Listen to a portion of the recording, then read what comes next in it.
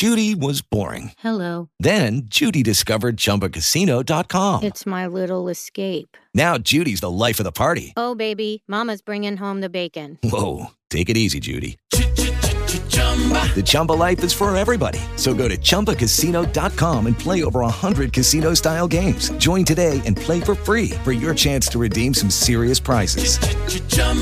ChumbaCasino.com.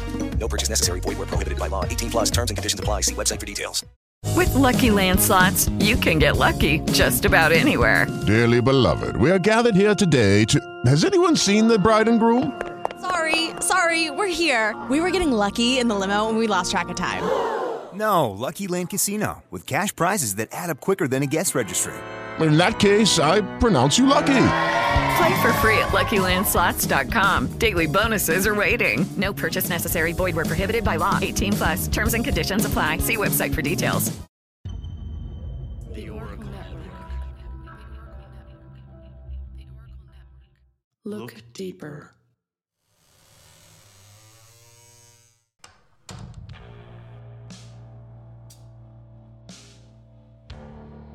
Well, hi there, friends. I'm your host, Melanie Peterson, and welcome to episode 40. I can't believe that we're almost to 50 episodes, if I'm being honest, and I really want to thank everyone who has supported Mask of Sanity, either through sharing my episodes with others, leaving a review, any kind of financial support through the merch store, my coffee account, Patreon, any feedback that I've been given on my episodes. I really, really appreciate it, and I'm just doing my darndest to put out the best content I can. So thank you for sticking by me, and I hope you're still enjoying my show as much as when I started, or more, hopefully more. For today's episode, we are going to go through the case of Audrey Marie Hilley.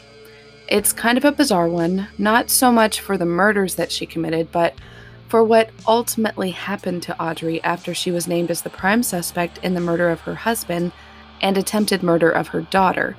She would end up leading police on a 3-year manhunt, jumping from city to city, using a variety of aliases, attempting in any way she could think of to avoid being captured and held accountable for poisoning her husband and daughter with arsenic so that she could cash in on the insurance policies she had taken out on them. Buckle up, my friends. This one is going to be a bumpy ride. This is Mask of Sanity.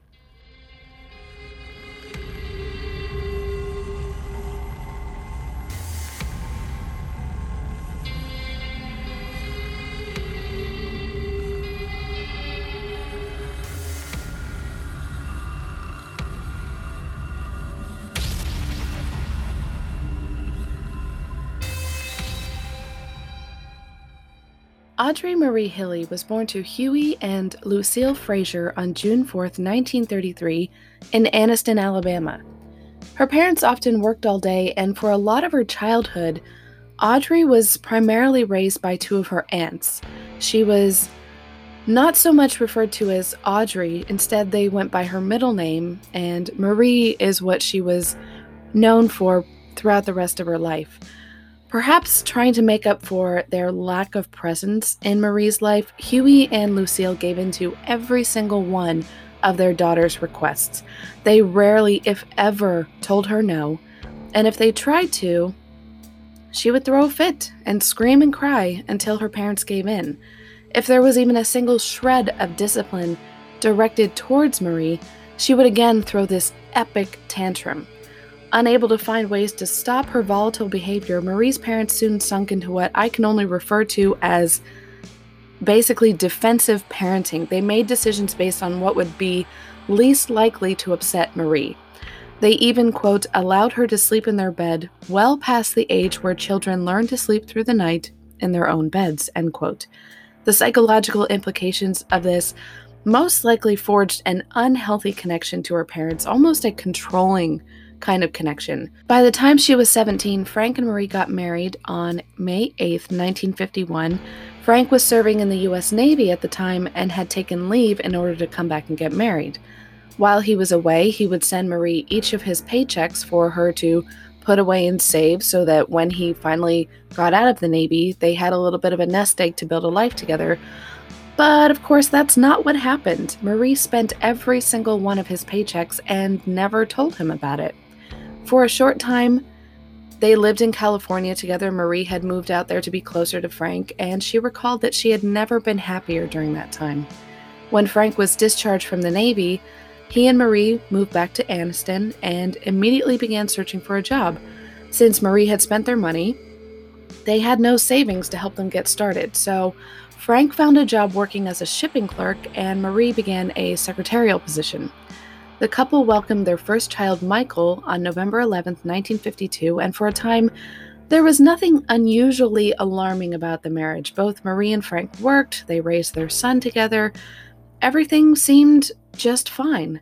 However, when Marie was 21, a woman named Nanny Doss had been arrested and was put on trial for the poisoning deaths of her 2 children, 2 sisters, 4 husbands, her mother, grandson, and her nephew. Marie watched the trial with intense interest. In 1960, Marie would give birth to their second child, a daughter, Carol Marie Hilly, on January 14th. In the months leading up to Carol's birth, Marie, quote, began to privately taunt Frank with letters she claimed were love letters from other men. She showed him the letters, but refused to let him read them. Then she tore them up in front of him, but left the remains where he could find them. Frank found that she had written them all herself. When confronted, she confessed that she had done it because she was afraid he didn't love her anymore, end quote. She would also treat herself to fancy clothes, other high-priced items. She spent more money than she ever brought in from her secretary job and wanted to be seen as wealthy and stylish in the community. Anytime a bill came for one of the items she purchased, she would hide it from Frank since she knew he would disapprove of her spending. After Carol was born, Marie was disappointed, to say the least, with her new baby. She didn't think Carol was a cute baby and that the baby accurately reflected on her. From a young age, Carol apparently also didn't like wearing dresses, which deeply frustrated Marie. In 1962, Marie made Frank move the family into a bigger, newer, more expensive house closer to the section of town where the wealthier families lived. A couple of years later, Marie's parents, Huey and Lucille, moved into their home as they were getting older, and Marie's father was not doing well. He was actually sick with cancer and died from that cancer on December 11, 1965, at just 57 years old. As the years passed, Marie was suspected of having at least one affair. She left her home and stayed with her sister-in-law for a short time, during which her sister-in-law saw her leaving with a man who was not Frank. After her son Michael graduated from high school, Marie took out a $25,000 life insurance policy on him and made herself the sole beneficiary. With one of her children away at college, Marie convinced Frank to foster a young girl named Maria Alexander, but you know as well as I do that Marie Hilly wasn't fostering this girl to be a good person or to give this little girl a loving home. No. She was doing it because the county paid foster parents a monthly stipend. She looked at this little girl as nothing but another source of income. It was also around this time that Frank began to notice things going missing around the house, and Marie would never completely explain what happened to them. Random small appliances, meat from the refrigerator, things would just disappear, but there was never any explanation, and Marie never confessed where they had gone. She was trying to control every aspect of the home. She wouldn't let Frank speak to his friends on the phone. She suspected her daughter Carol was a lesbian and would scream and berate her daughter and her female friends. Marie Hilly would find herself angry at anyone or anything that didn't measure up to the lifestyle that she wanted the world to associate with her. It's also suspected that part of her need for controlling her family members incited her decision to slowly begin poisoning Frank with arsenic. Frank would get mild symptoms some days, like nausea, while other days he would have severe stomach cramps and hardly be able to move or make it to the bathroom. He couldn't figure out what exactly was going on, but soon began to think that perhaps his wife had something to do with it. In 1975, Frank called Michael, who was now living in Florida with his wife Terry, and told his son that he needed to speak to him about something important, but that he needed to tell him in person. He couldn't do it over the phone. What Frank didn't realize was that Marie was listening to his conversation on an extension line in the house.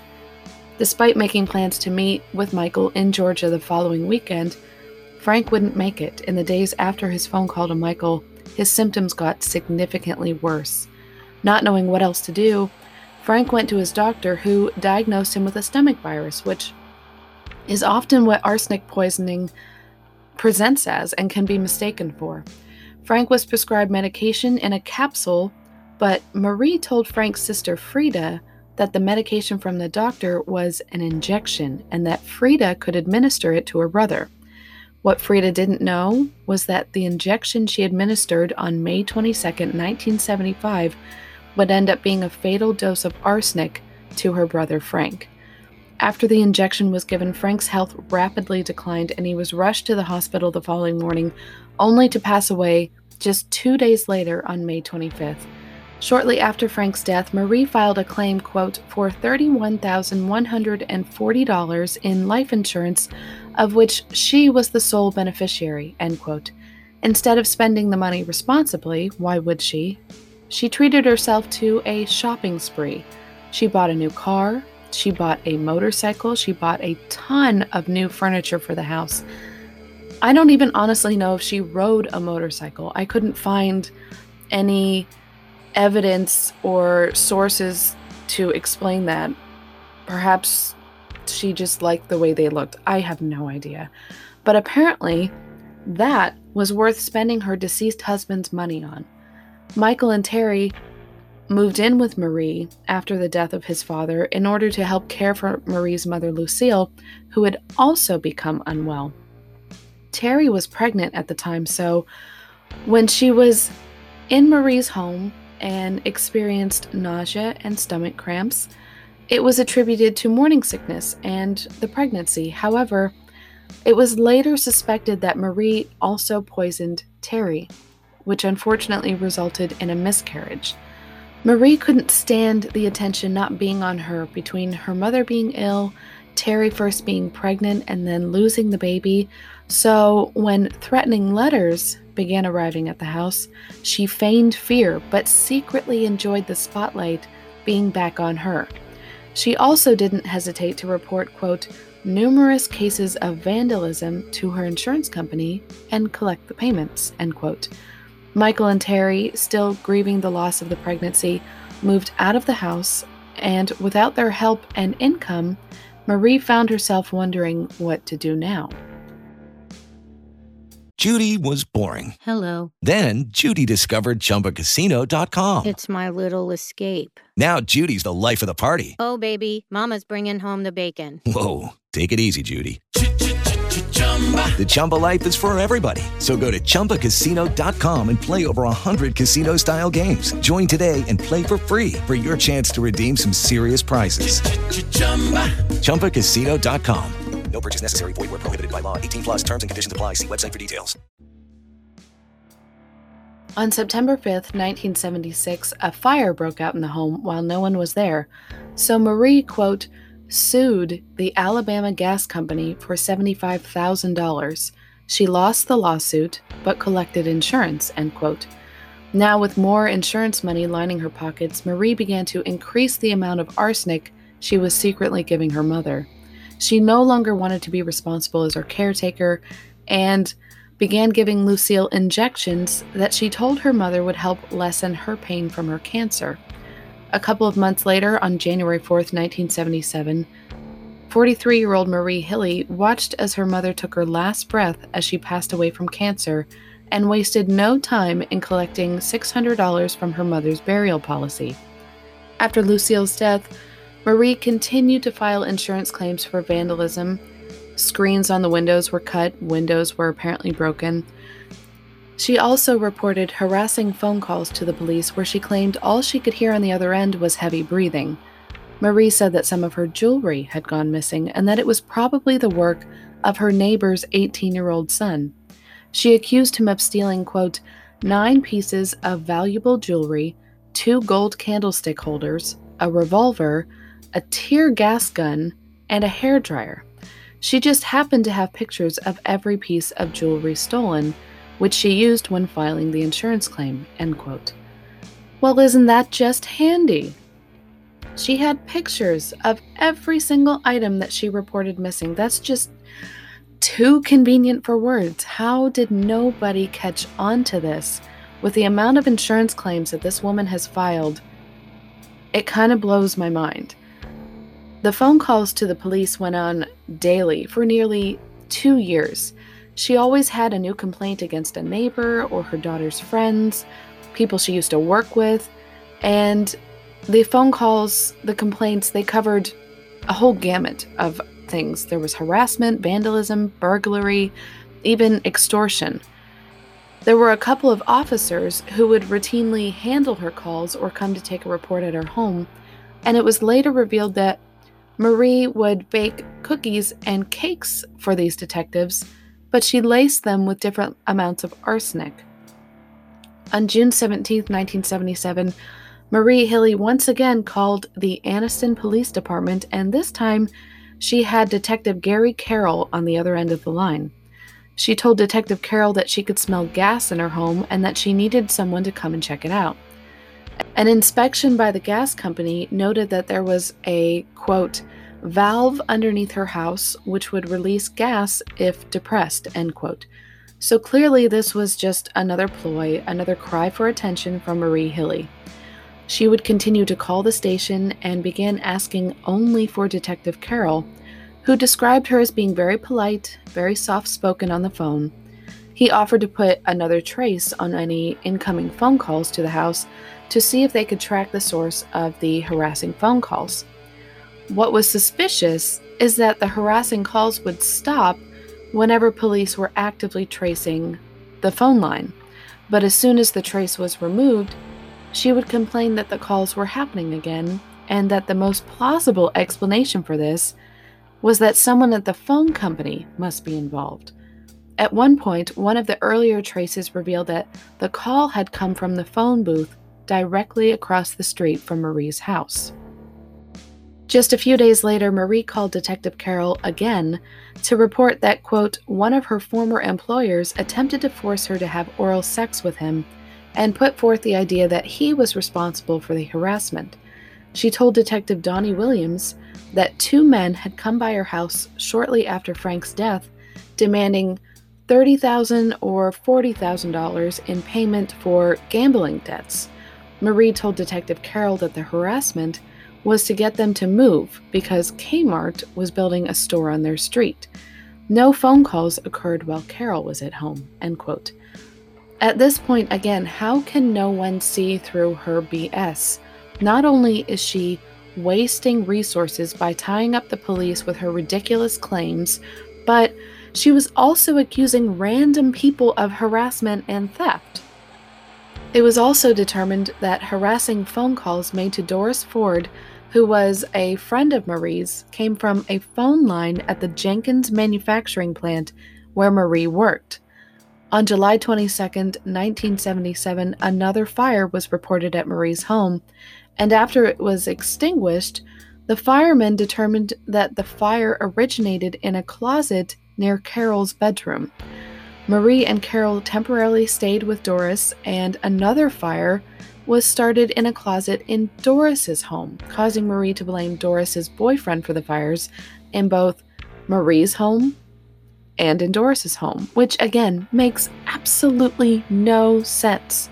How could he have set the fire in Marie's home without breaking in? There was no evidence that the home had been broken into.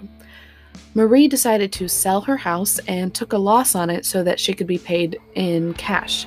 She and her daughter Carol moved into an apartment, and with this, she also got a new unlisted phone number. But the claims of harassing phone calls continued. On August 3, 1977, she called Detective Carroll to report the calls, stating she had no idea why they were still occurring since she had moved and changed her phone number, having given it only to Doris Ford, Frank's sister Frida Adcock, and a friend of Carol's. 3 of the harassing phone calls were traced to one of Marie's daughter's friends, who Marie had gotten into an argument with in the past. Marie had accused the young girl of attempting to engage in a romantic relationship with her daughter. It got to a point where Detective Carroll and other officers familiar with Marie Hilley began to, quote, feel uncomfortable about Marie's constant calls and suspected that she might be fabricating things. They concluded amongst themselves that the Hilleys didn't seem to be in real danger anymore, end quote, and they stopped taking her calls. On November 11th, 1977, Carol's car was reported stolen, last seen in the parking lot at the nearby Oxford Mall, but it was found just 2 hours later deserted and on fire. Of course, Marie filed an insurance claim and collected a nice payout. Not long after this incident, Marie decided to relocate once again to a new house on Orchard Street. When asked why she was moving again so soon, she claimed that it was because they needed a fenced-in yard for Carol's dog. But it's also suspected that she moved in order to avoid creditors tracking her down. At this point, she was in so much debt from her reckless spending that she was just hopping and skipping and jumping all over town. The move would be short, however, this time. In June, Marie and Carol decided to move to Pompano Beach, Florida, and live with her son Michael and Terry and their new baby Joshua. Remember, the last time Marie was around Michael and Terry, Terry was pregnant but miscarried, most likely from Marie poisoning her. And now with a new baby, Michael and Terry were extremely cautious and concerned about Marie being around the child. She also seemed to have an obsessive infatuation with her grandson. At one point, Michael grew extremely worried that his mother may try to kidnap Joshua and disappear. After 3 months, Carol and Marie moved back to Anniston, Alabama, and Marie at this point was going on and on and on about how she was having money troubles. Michael and Terry, however, breathed a huge sigh of relief that Marie was no longer living with them. She was no longer making them concerned about their son's safety. And having nowhere to live, Marie and Carol moved in with Frank's mother, Carrie, offering to help Carrie with paying the bills. The problem with this was that when Carrie would give Marie her share of the money owed for whatever bill it was, Marie would instead keep the money and not pay the bills, so eventually overdue statements began to arrive at the house. Marie would intercept the mail and hide them to keep Carrie from finding out. Marie's behavior grew increasingly alarming. She insisted on sleeping in the living room on the couch. She would set a .38 revolver on the mantel and sleep with a crowbar and rope underneath the couch. Carrie was extremely uncomfortable with this and would often hide the gun when Marie was not home, but Marie always ended up finding it and then putting it back on the mantel. With each passing night, the gun, the crowbar, Marie would disappear for hours at a time, especially at night, but would often return with large sums of money, anywhere from about $800 to $1,200 a night. The occasional bouts of nausea and stomach cramps from what is now suspected poisoning. Carrie became so frightened of her daughter-in-law that she claimed she could no longer sleep at night. On July 27, 1978, Marie took out a $25,000 life insurance policy on her daughter, Carol, and like with her son's policy, she named herself as the sole beneficiary. Marie continued to act strangely, making everyone in her life nervous, not sure of what, if anything, would set her off. The following year was Carol's senior year of high school, and by April, she was doing what a lot of girls do. She was making plans for her senior prom and the next steps in her life. The night of her prom, Marie began poisoning her daughter, and for the next month, Carol would be plagued with nausea, diarrhea, vomiting, cramps, and was finally taken to the emergency room on May 6, 1979. She was admitted and stayed at the hospital for 3 days as doctors tried to figure out what was ailing the teenager, but they were unsuccessful. She was released from the hospital, but the following morning, Carol was violently ill again, so she went back. Doctors still couldn't determine the cause and attributed it to a psychosomatic illness. Marie would go visit Carol and bring her all of her favorite foods in an attempt to cheer her up, or at least that's what it looked like. But what doctors didn't catch on to was that everything Marie gave her daughter was poisoned, and since Carol could never keep anything down, her weight dropped significantly. At one point she weighed 107 pounds, but over time she dropped down to a mere 87 pounds. After Carol left the hospital for the second time, she would have periods where she seemed to be getting better, but then she would fall ill again. Marie promised to give her daughter $10,000 to go purchase a new car, but when Carol planned to actually head out to a car dealership, Marie gave her a dose of arsenic that made her so sick she had to go back to the hospital. By this point, Carol was defeated. She had no idea what was going on, why she couldn't get better, and she had had enough, so she decided to try to commit suicide by taking a lot of Tylenol, but the suicide attempt failed. Marie used this as a way to further reinforce to doctors that their diagnosis of a psychosomatic illness was correct. So not only was Marie poisoning her own child, which is unfathomable, she was convincing doctors that what was going on was psychological, that there was no physical illness or physical cause that was making her daughter sick. She was making her daughter ill and then also saying she was crazy. That's just real nice parenting there. On June 1st, 1979, Marie took out an insurance policy on the furniture in her mother-in-law Carrie's house for $3,000, and not too surprisingly, a fire mysteriously broke out in the home less than a month later when Marie's sleeping bag caught fire on top of the washing machine. It was later discovered that Marie had taken the batteries out of the smoke alarms prior to setting the fire. Later that summer, Michael came to visit his mother, questioning her spending and where she was getting the money. Marie claimed that Frank, quote, had left her stock in the company he used to work for, but for whatever reason, she couldn't collect on it. They made plans to go to the bank right after breakfast to get everything sorted out. Marie poisoned Michael's breakfast so that he would be too sick to go anywhere, end quote. Carol also decided to rent an apartment, much to the chagrin of her mother, but eventually Marie relented and even purchased more than $2,000 worth of new furniture for her daughter. She then used this act of kindness as leverage to convince Carol to let her stay overnight.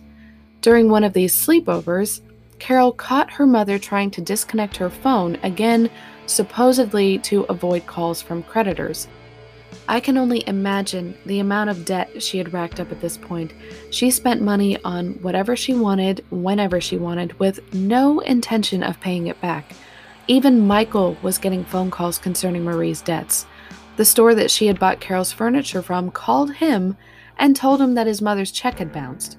She had also purchased a car in Michael's name and sold it without telling him or paying it off, so she was also destroying her son's credit in the process. And since Carol had been sick off and on for so long, she played on the sympathy of friends and neighbors, telling them what a struggle it had been to care for her daughter and asking to borrow money from them. By August 1979, Marie began injecting Carol with doses of arsenic. She claimed that it was medication to help with her nausea, but of course all it did was make Carol worse. In just a few days, she lost feeling in her toes and had trouble walking. For Carol, climbing stairs proved to be a big challenge, and as her symptoms got worse and worse, Carol was in and out of the hospital 4 times in just a couple of months. By late August, it was recommended to Marie by Dr. John Elmore that Carol be admitted to a psychiatric ward in order to treat her supposed psychological disorder. And Marie jumped at this. She couldn't have put her daughter there any faster than she did. By this point, Carol had lost the use of her legs and feet due to the nerve damage from the arsenic, so she was no longer able to stand or walk. While she was in the psychiatric ward, Marie told family as well as her friends and Carol's friends that Carol had a severe case of leukemia and that no one should try to visit her. Marie would often visit her daughter, and under a promise of secrecy, for whatever reason Carol was going along with this, not to blame her at all. I think at this point she was just so desperate for any kind of relief, and why wouldn't she believe her mother? It's her mother, for crying out loud. But Marie began giving Carol injections again, which she claimed would help restore her ability to walk and use her legs. Carol told Marie that she would keep it a secret, but actually this time Carol decided to tell one of her friends, Eve Cole, who, concerned at hearing about what Marie was doing, called the rest of Carol's family and told them what was going on. Relatives called the hospital and informed the doctors, who then banned Marie from visiting her daughter because of it. On September 18, 1979, Dr. Elmore, now with the suspicion that Carol's symptoms may not be psychological, he told Marie that he believed Carol's symptoms were actually a result of heavy metal poisoning, which caused Marie to pull Carol out of the psychiatric ward almost as fast as she put her in there. When asked why, Marie told the staff that she didn't believe they were doing the best job they could for her daughter, and clearly Carol wasn't getting any better here, and that she could do a better job for her daughter at home. Marie told Carol that they would move back to Anniston, but Carol questioned how they would even get there since they didn't have a car. Marie claimed that she had purchased one and that the seller was going to pick them up, but before that happened, Marie too became ill with the same symptoms as Carol. So apparently she had poisoned herself as well, perhaps possibly in a suicide attempt because things were way out of control at this point and she didn't know what to do. Or she wanted to throw suspicion off of her by giving herself the same symptoms. The following day, Marie took Carol to the hospital and got Carol admitted despite being in pretty bad shape herself. While she was there, the attending physician, Dr. Michael Thompson, called Dr. Elmore to discuss Carol's health. Dr. Elmore instructed Dr. Thompson to look for signs of poisoning. So when he returned to Carol's room, he, quote, found Aldridge Mees lines under her fingernails, signs of arsenic accumulation. Her hair was found to contain 100 times more arsenic than found in normal human hair. While this was going on, Marie was arrested in the waiting room for passing worthless checks totaling $6,502.98. The hospital never advised the police about the poisoning, end quote. Doctors tested Carol for arsenic poisoning, to which she came up positive. It was also decided at this point to exhume Frank's body, and he also tested positive for arsenic. Growing even more concerned, police tested the blood of Lucille Frazier and Carrie Hilly. Both were found to have significant traces of arsenic in their bloodstreams. With these findings, police indicted 46-year-old Marie Hilly on October 25, 1979, at the Calhoun County Jail for Frank's murder, the attempted murder of her daughter Carol, as well as passing 2 bad checks. Marie made bond on November 18th and was staying at a hotel in Birmingham, but she decided to make a run for it and left the state. For the next 3 years, Marie Hilly moved around the country, a fugitive from the law. The FBI was brought into the search, and they located her vehicle in Marietta, Georgia, but by this point, Marie had assumed a new identity in Florida. She had taken the name Robbie Hannon, and when she met John Greenleaf Homan III, she told him that she was a Florida native. After a few months of dating, John and Maria, aka Robbie, got married on May 29, 1981. She began working as a secretary at Keene Screw Company after she and her new husband relocated to Marlow, New Hampshire. The following year, Robbie told John that she was going to visit her twin sister in Texas for a while. John had heard his wife talk about this sister often, and despite never having met or talked to Terry, he thought it was a great idea. When Marie returned 3 months later, she had dyed her hair blonde and she was significantly thinner. Marie told John that her name was Terry Martin, Robbie's twin sister, and that Robbie had died. But before she died, she made Terry promise to take care of her husband. Perhaps completely shaken by the news, I can't understand why he didn't question any of Terry's story, but he didn't, and together they placed an obituary in the Keene Sentinel for Robbie Homan, stating that there would be no service as her body had been donated to science.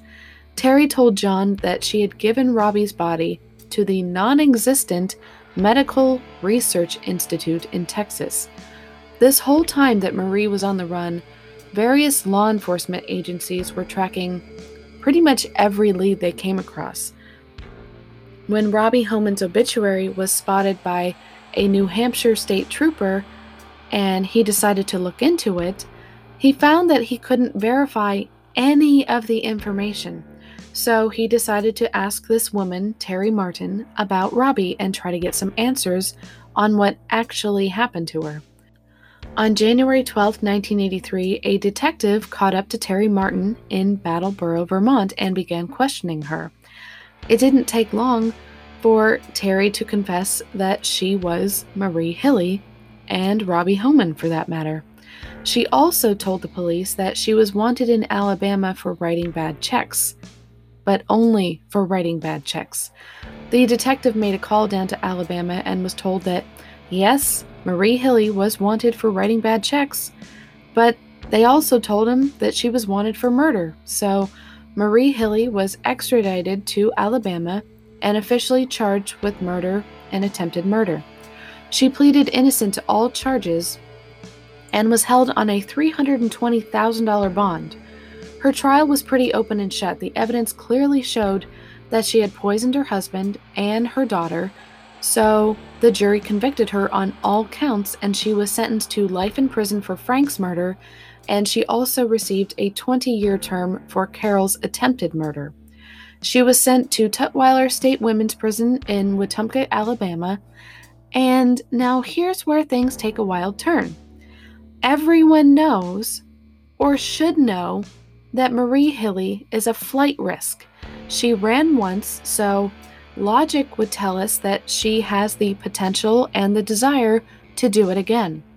However, the prison decided to reward her model prisoner behavior with day passes, so she could be released from the prison for an 8-hour period and then would return at the agreed upon time. So she got a few of these passes. She's building up trust here. In February 1987, Marie was granted a 3-day furlough for the first time to go visit her husband, John Homan, who apparently was okay with the fact that his wife was never truly who she said she was. She lied to him. She pretended to be his dead wife's sister. She said that she had died, but whatever.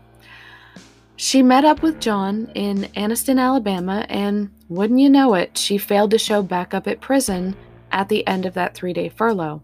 On February 24th, John Homan called the police and informed them that Marie had left a note saying she was fleeing to Canada with a man named Walter and that she was sorry. He said that they had, quote, spent a day at an Anniston motel, and when Homan left for a few hours, she disappeared, leaving behind a note for Homan asking his forgiveness. Her escape prompted an inquiry into the prison system's furlough policy, end quote. A search was immediately launched to find Marie and bring her back, and just 2 days later, on February 26th, a woman named Sue Kraft looked out of the window onto her patio deck and saw a woman outside. The woman was wet and looked like she had been spending significant time outdoors, which was odd for this time of year. It had been raining, it was cold, so Sue called the police in Saxe, Alabama to, quote, report a strange woman sprawled out on her porch. Police and an ambulance determined the woman to be Marie Hilly. She was transported to the Regional Medical Center in Anniston, Alabama, end quote. Neighbors were shocked that the woman found was Marie Hilly. They hadn't recognized her. Janice Hines, one of the women who attended to Marie while waiting for the ambulance, said, quote, that woman was pitiful. We didn't know she was Marie Hilly. She didn't look like Marie Hilly. Marie Hilley was a sophisticated lady. She had pride in her looks, her dress, end quote. Looking like the shadow of her former self, Marie had been on the run outside in February, where the daily temperature from February 24th to the 26th was in the 30s and 40s Fahrenheit, and that translates to approximately 0 to 6 degrees Celsius. So it was pretty chilly. It was raining. She had no shelter. She had been exposed to the elements for at least 3 days as she hid in the woods. When the police arrived at Sue Craft's home, Marie was conscious but delirious, and she stayed this way during the ride to the hospital. But as the ambulance pulled up to the hospital, Marie went into cardiac arrest, and the doctors were unable to revive her, pronouncing 53-year-old Audrey Marie Hilley dead at 5:06 p.m. from hypothermia and exposure. She was buried in a grave next to Frank Hilley, who she had murdered 12 years earlier. That, my friends, was Audrey Marie Hilley. She was deceitful. She was callous. She always seemed to walk that fine line, pushing it further and further as she tried to poison almost every person in her life. Her motivation seemed to be driven by obtaining the finer things in life. She wanted to be someone. She wanted to be associated as someone with wealth. She also rubbed elbows with a few prominent families in Anniston and attempted to work her way up the social ladder, but everything she did was at the expense of someone else. She didn't care how much money she spent. She viewed the people in her life, like her husband Frank and her 2 children, Michael and Carol, as nothing more than insurance payouts. In an episode of Snapped, Carol Hilley stated, quote, "I couldn't please her no matter what I did. She didn't like what I wore. She didn't like how I thought. She didn't like who I hung out with," end quote. And that's horrible enough, but to know that your mother disliked you so much that she purposely poisoned you the night of your senior prom and continued to do so to the point where you lost the ability to walk and stand is just unbelievable. When the news broke that Marie Hilley had died from exposure, the common consensus was that she had only run because she was desperate. She saw this furlough with her husband as her last chance to escape, and there was really very little planning that went into it. This is a woman who had previously evaded police for years. She had convinced her husband that she had died and that she came back as her twin sister. So for her to escape and hide out in the woods during the bitter cold and die from exposure seems a bit anticlimactic for a woman who was so calculating and so prepared during the most devious moments of her life. What I don't understand is why they let her leave the prison. I don't care that she was a model prisoner. She was a murderer. She didn't regret what she had done. She was dangerous. She's a flight risk because she had already escaped once before, and it took them 3 years to find her. So how does it make any sense to allow her to leave, regardless of how she behaved behind bars? That really just blows my mind, and I sincerely hope that the Alabama prison system took another look at their day pass furlough program, because I feel like there should be some restrictions there based on what criminals, what people who are in prison are allowed to have passes and furloughs. Okay, friends, thank you so much for listening. I really hope you enjoyed this episode. Thank you to everyone who has offered words of support and encouragement. I hope that you'll continue to listen each week. As always, you can reach out to Mask of Sanity on any of the social medias, or you can drop me an email if you have questions, feedback, suggestions, anything like that. Please always feel welcome to drop me a line. Also, if you haven't done so yet, please follow Mask of Sanity across all the social medias. The Instagram is Mask of Sanity, the podcast. Twitter is Mask Sanity Pod. And please follow the Oracle Network as well. It's at Oracle Network, ORACL3 NETWORK. If you're looking for ways to support the show, a 5-star rating and review is always appreciated. I also have a Patreon, a merch store, and a Ko-fi account, so there are plenty of ways to support the show if you're so inclined. This journey has been so amazing, and I can't tell you how lucky I feel and how proud that makes me. I would be remiss if I didn't say that I do this show out of a sense of desire to learn, but also a desire to present the best work possible. And it makes me so proud that people are enjoying the show, because that must mean I'm doing something right. So thank you so much for continuing to support me. Please stick around after the show for the promo trailer for Weird Distractions. We all need a good distraction these days, and I can't recommend this show enough. Alex and Christy chat about true crime, conspiracy theories, paranormal events, all that good stuff that we weirdos want to hear about. So make sure you subscribe to their show and binge. I promise you won't regret it. Again, thank you all so much for listening. Thank you, thank you, thank you. I hope you'll join me next week when I cover the case of John Cannon. Until next time, stay safe, friends.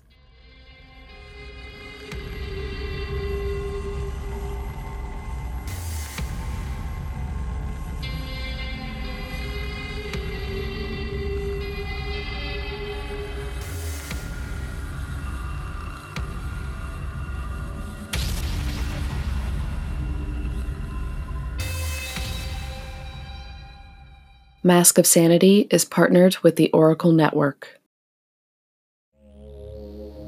Do you often find that you need a distraction from everyday life? Do you like true crime, conspiracy theories, paranormal stories, and other weird, dark tales? Well, tune in and turn up Weird Distractions Podcast, where we, your hosts, Christy and Alex, bring you a weird distraction to help you get through the work week. Every Sunday morning, you can find our show on Apple Podcasts, Anchor, Spotify, Good Pods, and more. So, grab a snack, get comfy, and make sure to lock those doors. Need a distraction? We got you.